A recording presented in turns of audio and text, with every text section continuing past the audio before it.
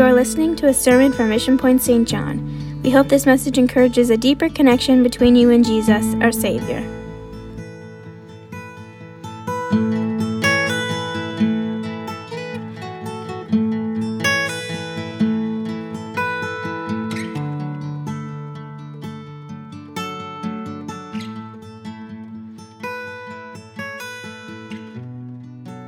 Yeah, I was 2 years old when we first went to the Philippines, and Dad and Mom were tasked with starting the first church in Manila.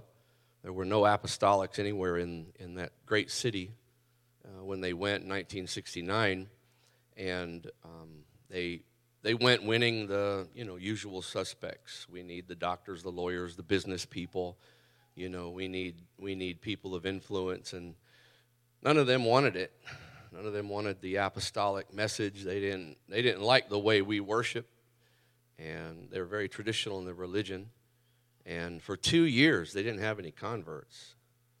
And if you know anything about Filipinos, that's pretty unusual.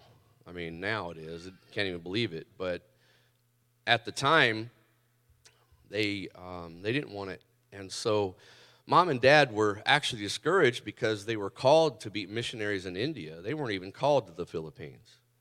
But when they finally raised their budget and told everybody, we're going to India, India said, no, you're not. We're not going to let you in. They closed the borders. And so they had all their budget raised, and they're ready to go.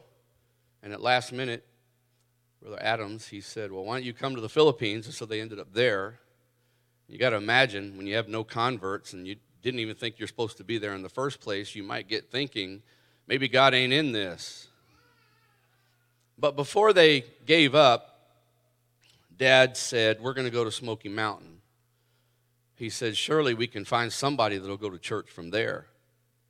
And at the time, it was the fourth largest slum in the world.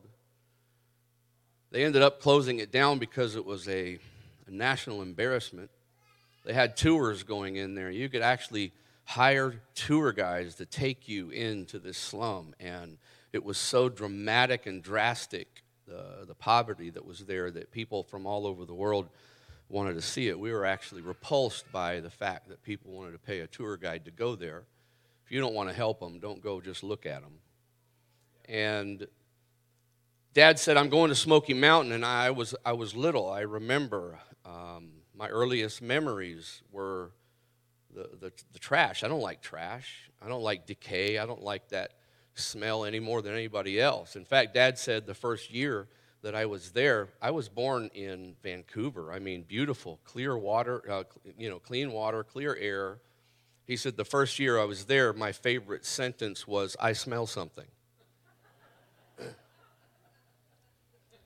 But they opened up the Sheaves for Christ missionary van doors, and they told the children, if you come to church, we're going to feed you. And, of course, they just filled it up.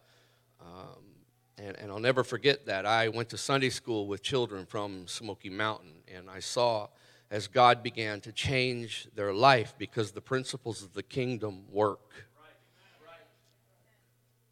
And the children actually evangelized their parents because they would go back to their parents and family members, and they would just be gushing about what they had learned. And eventually, these desperate people who every moment was a fight for survival decided to spend a little bit of time going to church. And they went to church, and that's where the revival began, was from the people from Smoky Mountain.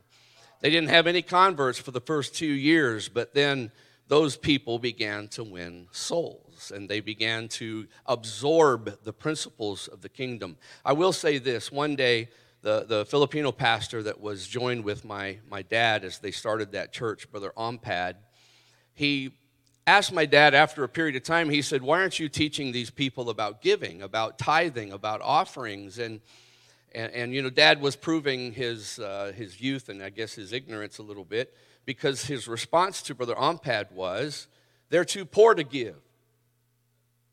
He said, we don't need their money and they don't have money. And Brother Ompad looked at him and said, well then, Brother Mallory, how are they going to be blessed? And it hit Dad, wait a minute. Maybe what the Bible says is for their good. It's not for my good. It's for their good. And so they began to teach tithing and offerings to those poor people. Of course, they didn't have any money, and so after a while, the ladies came to my mother and they said, Sister Mallory, we've been hearing all of this. We want to do everything because the Bible, following the Word of God has changed our lives. And we want to do this. We want to be blessed, but we don't have money. How do we pay our tithes and how do we give? And Mom went to prayer over it, and she came back a little while later. And Filipinos, every meal, breakfast, lunch, and dinner, they cook rice. To them, rice is food. They call it rice is life. And she said, whenever you cook rice, put your hand in the rice sack first and get out a handful of rice and set it aside.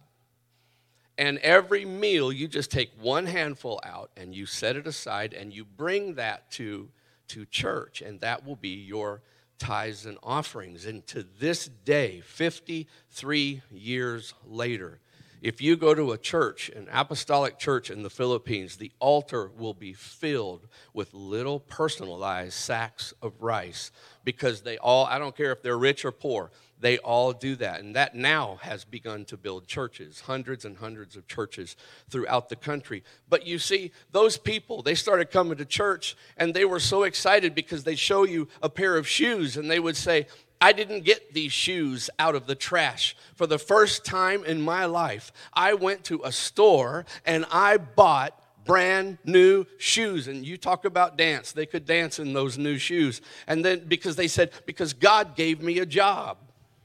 I have money.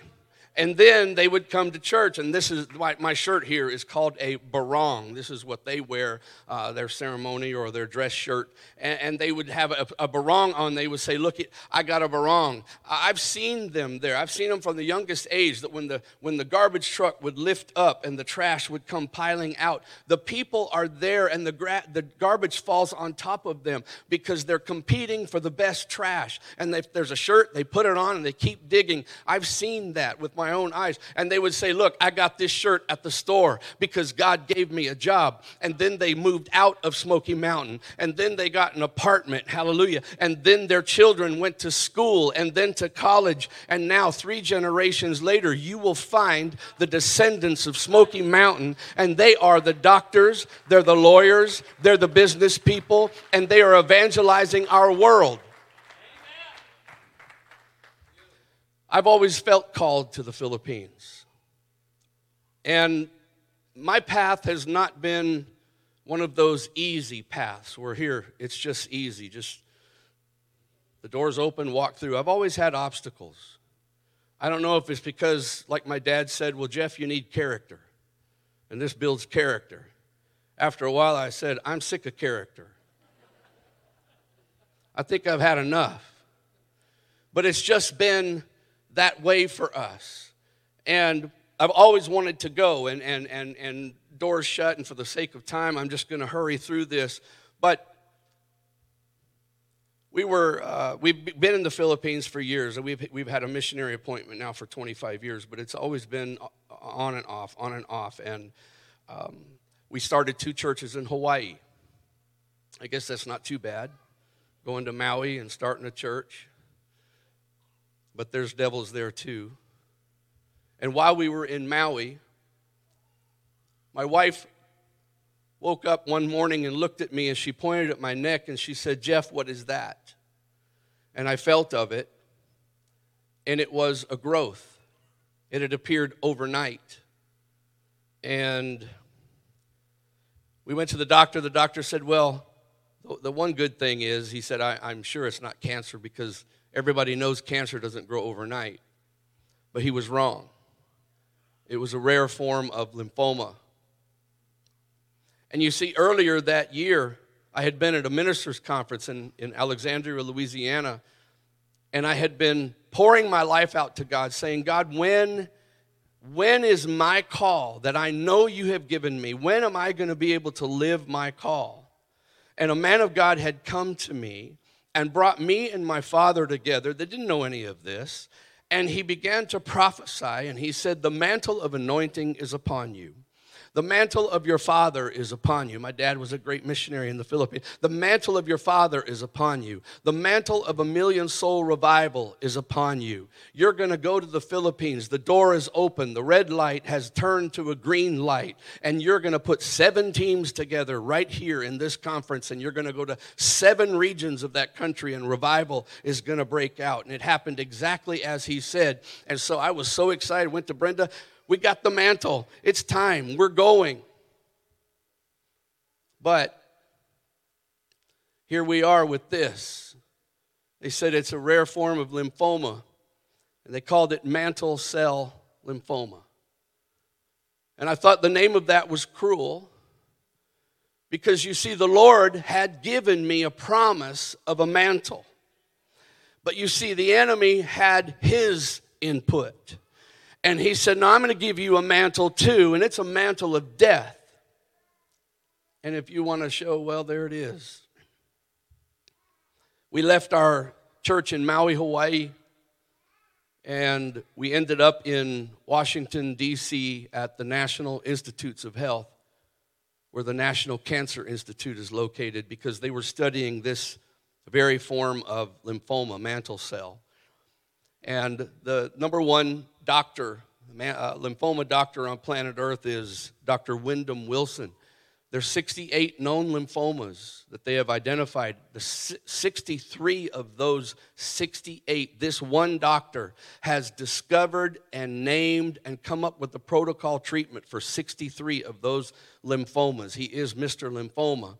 And when we came to his team, he said, we want to recruit you to be in our study, our clinical study. We are going to spare no expense. We're going to give you everything new that we can give you.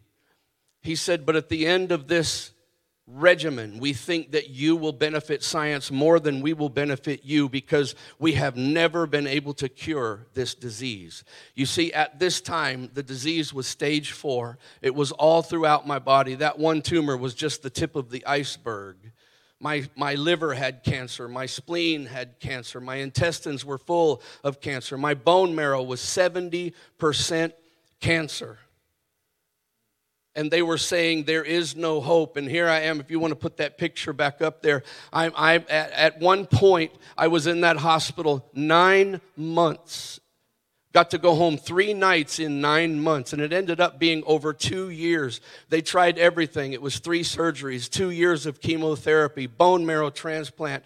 It was absolutely everything that science could do. And while I was in that hospital, I was having some talks with God. You see, I'm not the same person as I was when I went into that hospital, because that valley changed me. It didn't destroy me. It made me stronger. But I had to go through some dark times to get there. And I would ask God, which mantle? Because apparently I have 2. Which mantle is the mantle that is really going to be my destiny? Is it going to be the mantle of sickness, which says that all of your dreams were for nothing? That your anointing isn't going to amount to anything? That your life is over and it's going to end right here in this hospital and you're going to go out quietly? Or is it the mantle of anointing? Is it the mantle that says that I have a future? Is it the mantle that says we're going to break through all of this obstacles that's in our way and we are going to live our dreams? Is it that one or is it the other one? And it would go back and forth. While we were in the hospital, and in fact, one of the times I will never forget, I was in a ICU, much like that, when I got a communication from the Philippines. And we'd been going for years, but this one place continued to communicate with us, and it was a remote place. So I was pretty impressed the fact that they went to all the trouble to reach me. But they said, you have to come. It was a little village called Damolok on the island of Mindanao. They said, you have to come. And I would cry when I would hear that, because I wanted nothing more than just to go. I wanted to get out of this hospital, but I couldn't. And they said, you've got to come. And I told them, I said, if I can, I will. I found out later it was the most dangerous place in the country. They don't have industry there. Their industry is kidnapping for ransom. That's it. If you're a foreigner and you wander in there, you will be kidnapped. And if you're a North American or whatnot, you will have to pay $6 million or they will cut your head off on YouTube and post the video. And so maybe that's why I'd never been there before. But I prayed about it. Brenda prayed about it. We had a lot of time to pray. And I felt peace about it. I wanted to go, and I told him, I said, I'll go. But we had this disease. We had this fight. And so one day I told Brenda, and I'm skipping over a lot of things. But one day I told Brenda, I said, you and we got to meet. Because I knew I couldn't do anything about my body. But I could do something about my faith.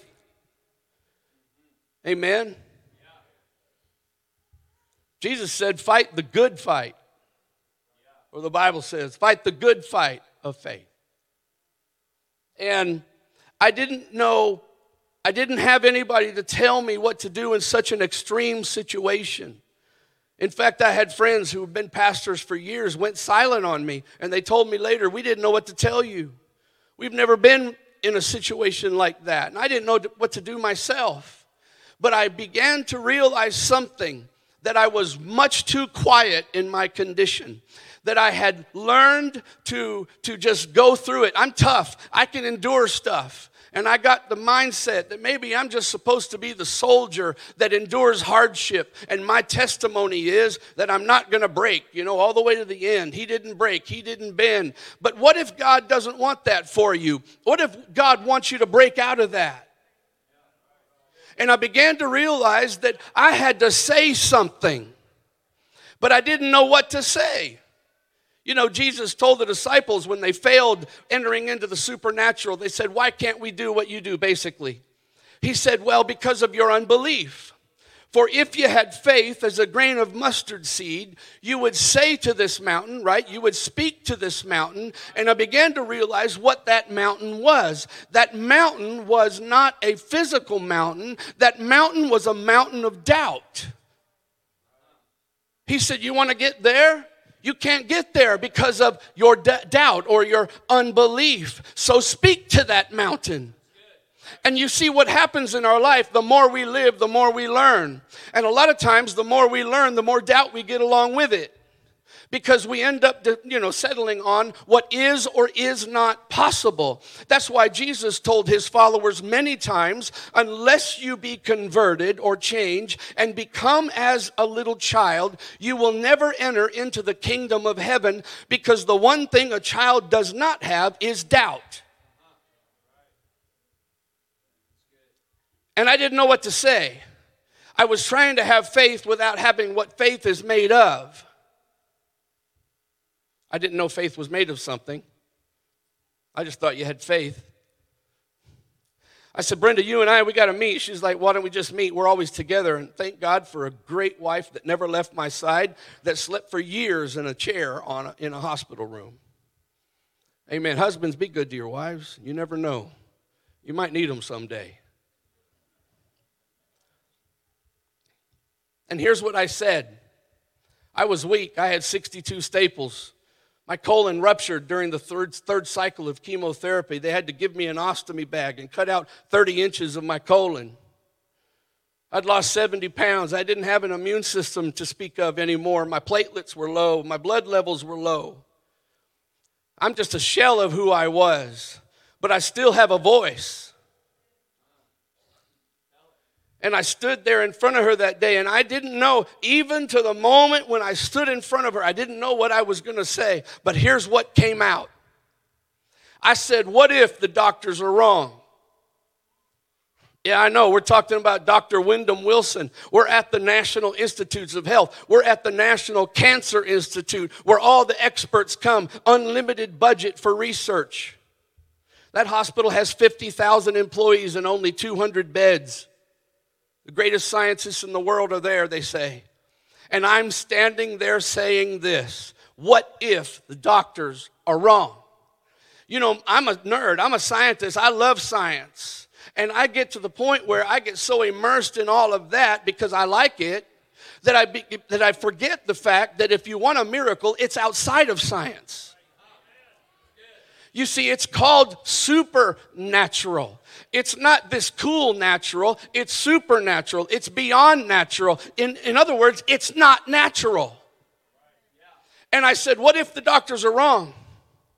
What if I get out of this hospital? What if we get to live our lives? What if the best is yet to come? What if I do have a new anointing? What if we're going to live our dreams? What if we're going to see 1 million soul revival in the Philippines? I just started saying a bunch of things like that, and I didn't realize, but what I was doing, I was reinfusing my spirit with hope. Now faith is the substance of things hoped for. The evidence of things you haven't even seen yet. And what I was doing there was I was invigorating me and my wife. We both were doing it together. We were giving each other hope. You can have faith without hope. Faith, God, you can do anything. I believe that. The Bible's true. I believe that. But in your situation, you just keep going the way you've been going. Your new normal is just your new normal. I said, what if it's not? And then I told Brenda, if I don't have to die in this hospital, I promise you, I will never let fear stop me from walking through a door God opens. Because I realized that where I was, I hadn't walked through the doors that God opened in my life. I lived with fear, low self-image, low self-esteem. Somebody else could do it better than me. It ain't about me. God, you let me live. I'm going to do things different, I promise. Well, it didn't get better right away. It got worse. And it was a few months later after that, they gave up. The experts brought us in, and they all lined up. And they said, it's over. They said, we've tried everything, and we regret to inform you that everything has failed. They said, it's time to go home. You're no benefit to our study anymore. It's literally over. There's a tumor on your liver at the bile duct. If it grows any more, you've got 3 to 5 days. That's it. What if they're wrong? Amen. Don't get so quiet. I'm here. Amen. Spoiler alert. Did he die?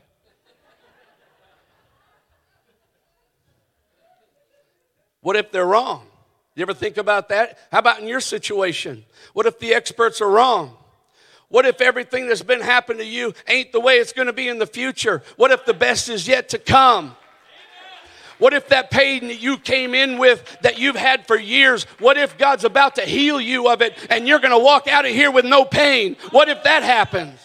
Come on, somebody's got to have some hope. You've got to be able to look and wake up in the morning and say, maybe today is going to be better than yesterday. This world is full of fear. Our world is baptized in a spirit of fear. We are now in the age of fear, and the church has got to be opposite of that. Too many of us walk around and go, what if I lose my job? What you should be saying is, what if I don't? What if I get a raise? What if God is for me? What if I'm highly favored? But they gave up. They said, go home. I told Brenda, I said, we're not going home. We're going to church. I know, in church we say things like that, but when you're in the middle of the fight, I tell you what happens when you say that. Your flesh comes at you and says, you've been to church. You still have cancer. I'm just being honest. I mean, come on. I'm logical. My logic says, man, they've been praying for you for years. Everybody sent you anointed cloths and everything, and here the experts have given up on you, and you're going back to that? Yeah, I'm going to go back to church. And so we ended up about 20 hours south there in Columbia, Mississippi at Brother Carney's church, Woodlawn. And it was Saturday when we arrived. Sunday was the first day of a revival. And they let me on the platform. It's a big old church, kind of like Make-A-Wish. You want to sit up here? I had health envy because I watched everybody out there that was healthy and wasn't running the aisles. I wished I could, but see, I was weak.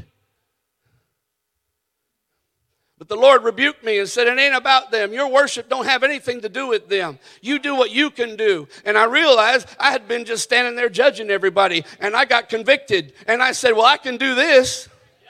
And I lifted my hands. And let me tell you what happens. When you make the choice to rejoice, you get strength. You don't worship because you feel like it. You worship because I have decided, as for me and my house, I'm going to serve the Lord. And if you do worship, you'll feel like worshiping. And I lifted my hands, and the Spirit of God came upon me and gave me strength. Pastor Carter, they had to help me up the steps. I couldn't get up those steps on my own. I was that weak. But I found the strength on my own. I don't know, I was in the zone with him. And I got down in the altar area, and I began to walk around. Hallelujah. I wasn't asking him for anything. Too many times we come to God with an agenda. We come to God and say, God, get your notepad out. I'm fixing to give you a list of things that you've got to do for me. And there's no problem. You ask him. He wants to know your list. But I think what he wants more is he wants to know, do you want to seek my face? Do you want to know me? Do you want to get into my presence? Can I be your friend? Can I hug you? Can I hold you? And it was at that moment, I wasn't asking him for anything. Nobody was laying their hands on me. Somebody's about to get touched in this place. I felt the presence of God like I'd never felt in my life. Now I know why the Bible on many occasions talks about the wings of God. Because it felt like wings around me. It had that feel, but yet I could still feel the pressure of his presence. And that's when something hit me at the top of my head. It was hot. And it was a slow, beautiful cleanse. It was like a scan that just went through my whole being. You see, I had left that doctor full of tumors, full of bad news, full of sickness, full of weakness. But here he is.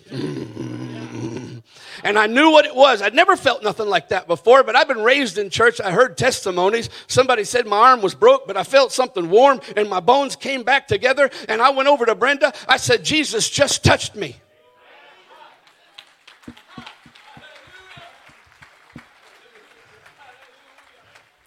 I told Brother Carney, I said, I'm going to have a testimony as a result of this day. We went back to Maui, Hawaii. Hadn't seen that oncologist for ever, not any time in the process. And he'd heard about my case because our insurance was in his system, Kaiser system. And when I came to him, I had a stack of medical records from the National Institutes of Health. And I handed it to him with all the discs of all the PET scans and everything that they'd done. And before he took it, I said, Doctor, I know what all this says. It ain't nothing but bad news. It's going to tell you that they tried everything and everything failed. But I was just at a church and Jesus touched me. And it ain't in these papers. I found out later he was an atheist. And he said, that's nice. We're going to test you ourselves. And they did. They called me back a little while later. He said, I want to show you the result of the scans. I had never seen the pictures of the tumors. I never wanted to. But now I did. I said, show them to me. He said, okay, here's the scan that they took, the last one at the National Cancer Institute. And you can see an outline of my body and blue. There were blue splotches everywhere. He said, everything that is blue is tumor. I couldn't believe it. He said, yeah, you have a bulky disease. And then he flipped the image to the new picture, and it was exactly the same. Nothing had changed, and he told me that. Nothing has changed. His attitude was, since Jesus touched you. I didn't know what that meant, but you see, when Jesus touches you, you have peace. You don't need evidence. What you need is his presence. And I didn't know what it meant, but I had no fear. I told Brenda, I don't know what this means. So they put me next door, right in it's a little clinic. When you're in Maui, don't get sick because they don't have a lot. They put me in a little room next door. He said, well, I don't know what to do except, he said they tried everything new and cutting edge, but he said there is one drug from 1948 developed behind the Iron Curtain in East Germany. It's a derivative of mustard gas. I know what mustard gas is. Yeah, it's called bendamustine. He said, we might as well try it.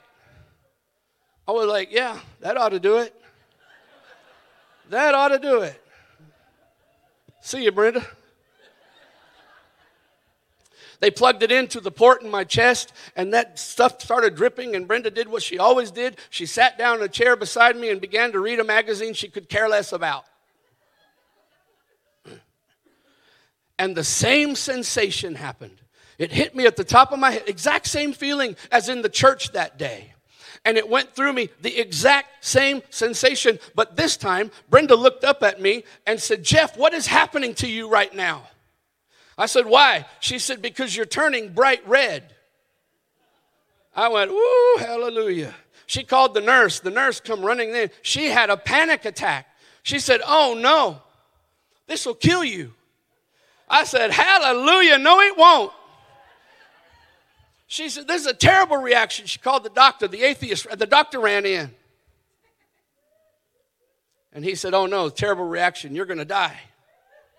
We got to stop this. So they did a bunch of stuff, and the whole time I'm happy. The whole time they're freaking out. He's getting mad at me. Why aren't you taking this seriously? I said, I felt this before. I told you about it. You didn't believe me. Finally, the red went away. They sent me home. Something was different in my body. And so I stood on the scale. I weighed myself at home. I was 21 pounds lighter than I was that morning. How many of you want that diet plan? 21 pounds lighter. I called the clinic. I said, tell that doctor I'm 21 pounds lighter as a result of whatever happened today.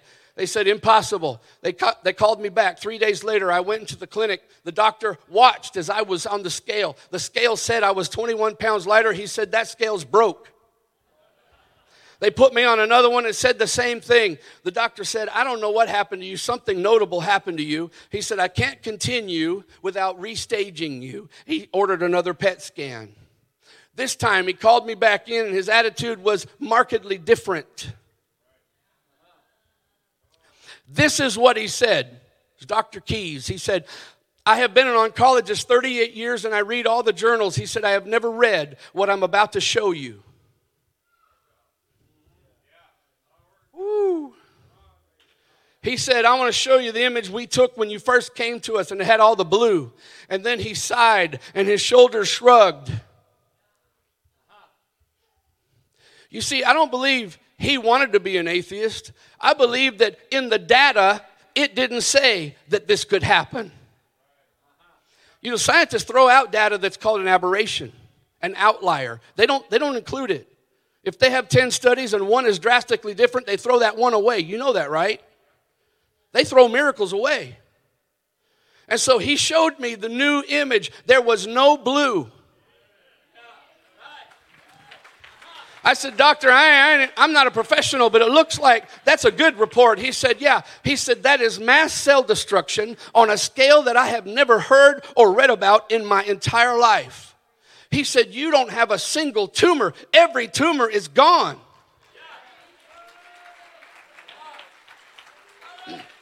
They did the bone marrow biopsy later, and he called me, Mr. Mallory, I don't know what's going on with you. But out of 2 billion cells that we sampled in a flow cytometry test, you started out with 70% bone cancer. Now you don't have a single cell of cancer anywhere in your bone. I said, doctor, would you call that a miracle? He said, I'll say it this way. Science has no explanation for it. I said, thank you. That's the definition of a miracle. They shook my hands. I'm sorry, I'm running a little over. They shook my hands. If you need to leave, you can go. They shook my hand, and this is what they said. Mr. Mallory, we can no longer hold you. You've been wanting to go to the Philippines ever since you've been here. You are free to go. The cancer is gone. And the last word the doctor said was, go change your world. That's why I don't walk with fear anymore, because I'm on his time. I should be dead. I should be in a grave. I've only got one life to live. I've only got one chance, and I'm not wasting any of it on fear. And so quickly, we bought a ticket. Get ready, brother. We bought a ticket, and we went to the Philippines. We went to the island of Mindanao. We landed in the safe city. Oh, man, you messed up. You shouldn't have showed him that. Man, he stole my thunder. It's okay. Leave it up there. I forgive you. Sin no more. We got to the safe city of Mindanao in Davao, and it's set up by a military perimeter. But outside of that military perimeter is the wild, wild west. And we landed, and the ministers met us, and they said, "We're so glad you're here." They were surprised we were there. But they said, "We're going to take you in an SUV overland, and it's going to be an 8-hour drive. The first 2 hours, you can sit in seats." Well, that leaves 6 hours of what? Yeah, you're going to lay down on the floorboard. We cover you up with rugs and little bits of carpet so that they can't see you along the way, because the kidnappers will get you. You didn't tell me that part. But we also, God's always working. Even when you don't see it, he's working. That same day, a chopper was made available to us. I'd never flown a chopper before. I like it. I like a chopper. And not only that, they mobilized the 73rd Battalion of Army Rangers to go in ahead of us, and they said, "Give us 2 days. We'll sweep the place. We'll make sure that there's nobody dangerous there. And when we say it's time, we're going to let your chopper fly." And look at the next pictures, brother. Show them. Go ahead. That's flying over the island of Mindanao. There's no roads in that area. Keep going. Amen. The road would have been the river bottom. Keep going. It's just rough. It's rugged. And when we finally got there, the military opens the door. And they said, "Come on out. You're safe." Hallelujah. Somebody say, "I'm safe." I don't care what the report says. You're safe. You're safe in this place. You're safe in his arms. He's not going to leave you nor forsake you. And the next picture shows that we met with some of our people. The next picture, they're very tribal there. So the pastors came from all the surrounding areas, and we had a wonderful time. Pastor Carter, nope, back. We had a wonderful time with our people. But after a while, I said, "Why are we here? We're just talking. We're just fellowshipping." They said, "You're here because we have a story to tell you."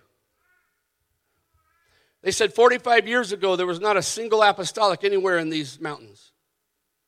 There were no Pentecostals. Nobody knew about the mighty God in Christ.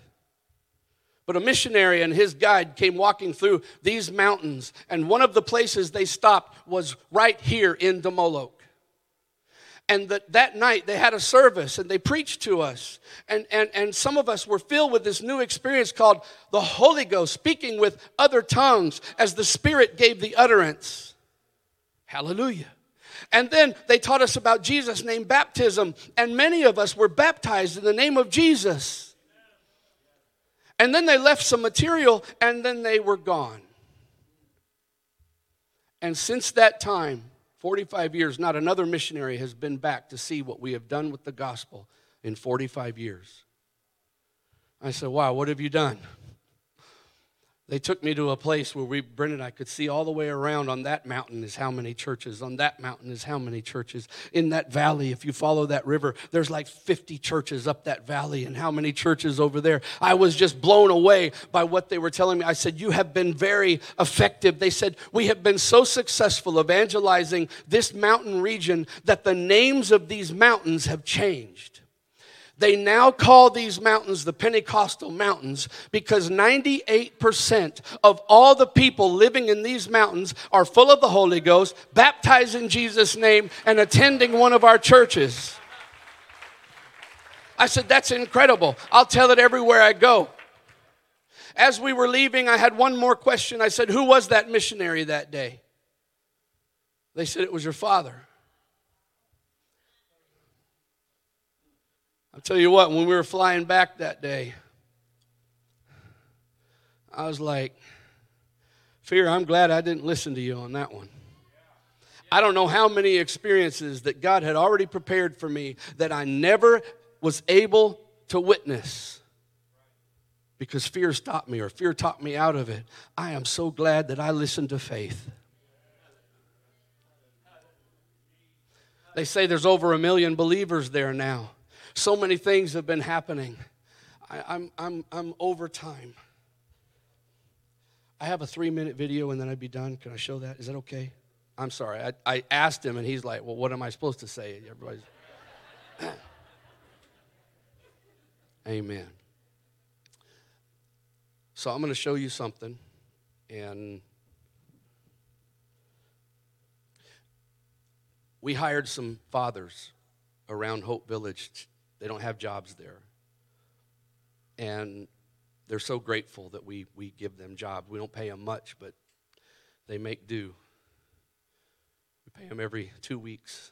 And we were getting ready to leave. We were just there just a few weeks ago. They said, we want to do something for you. You can bring to the brethren in the churches there, and maybe it will help you come back to us. And so we got to finish this orphanage. Amen. We need about $10,000 for the fire escape stairs and fire suppression system and whatnot so we can be legal in that building. And I want to show you this real quick. Because let me just tell you that the biggest thing that can change your life is not your circumstances. It's your mentality. It's your mentality. So let's play this real quick.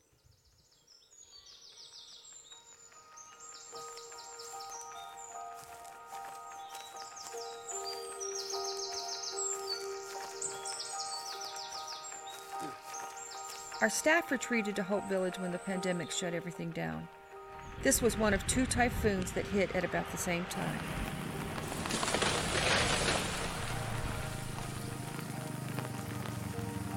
Storms in life reveal if you have that secret something that produces resilience. Totoi could be considered poor, but he is surprisingly rich. Of course, it depends on your definition of poor. He and his older brother Carlo don't have money, gadgets, or other material things. But because they don't have anything, everything could be a resource. But they used a storm. The great tree fell on our newly constructed concrete wall, and we saw loss. Carlo saw an opportunity.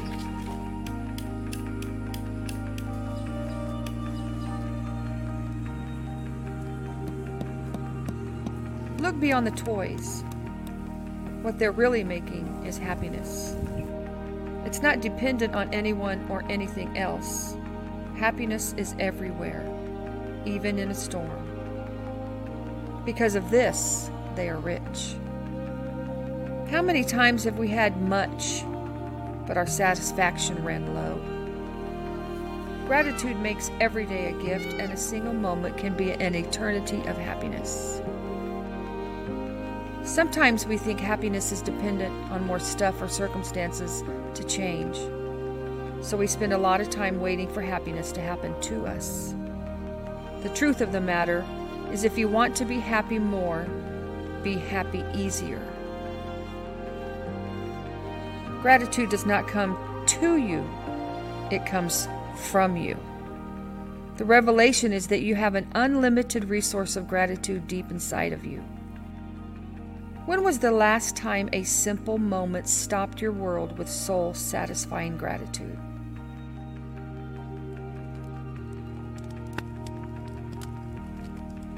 Faye doesn't have much, but she shares joyfully with the neighbor's boys.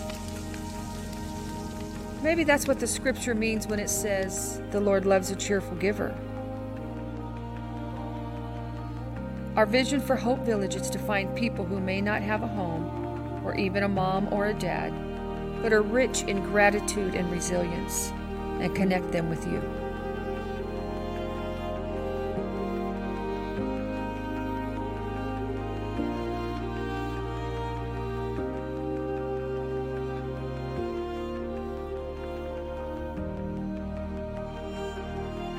see why it's so easy to pour our lives into this? The truth is, when you empty yourself into God's will, you end up full of joy unspeakable and full of glory. We want to share our dream with you. Dream with us. Can we stand? And so the fathers, they made these toys with their kids. I don't know what this is worth to you, but I'm going to leave one for you. I asked God, why did you heal me that way? Why was it 2 stages? Why was it in the altar that day, the feeling, and then the tumors were still there? I went to the hospital, the doctor clinic, and the same sensation, the tumors were gone. You know what he told me? He said, the first miracle was I healed you. But the second miracle, I healed your body. Amen. Our bodies are not us. Our bodies wear out, but we never will. We're eternal. We're eternal. We're going to live somewhere forever. And I tell you, the thing that really helped me was when he touched my mind. Somebody here, you might have seen some things in your life, and your faith has been affected as a result. I think it's good that we just pray for ourselves.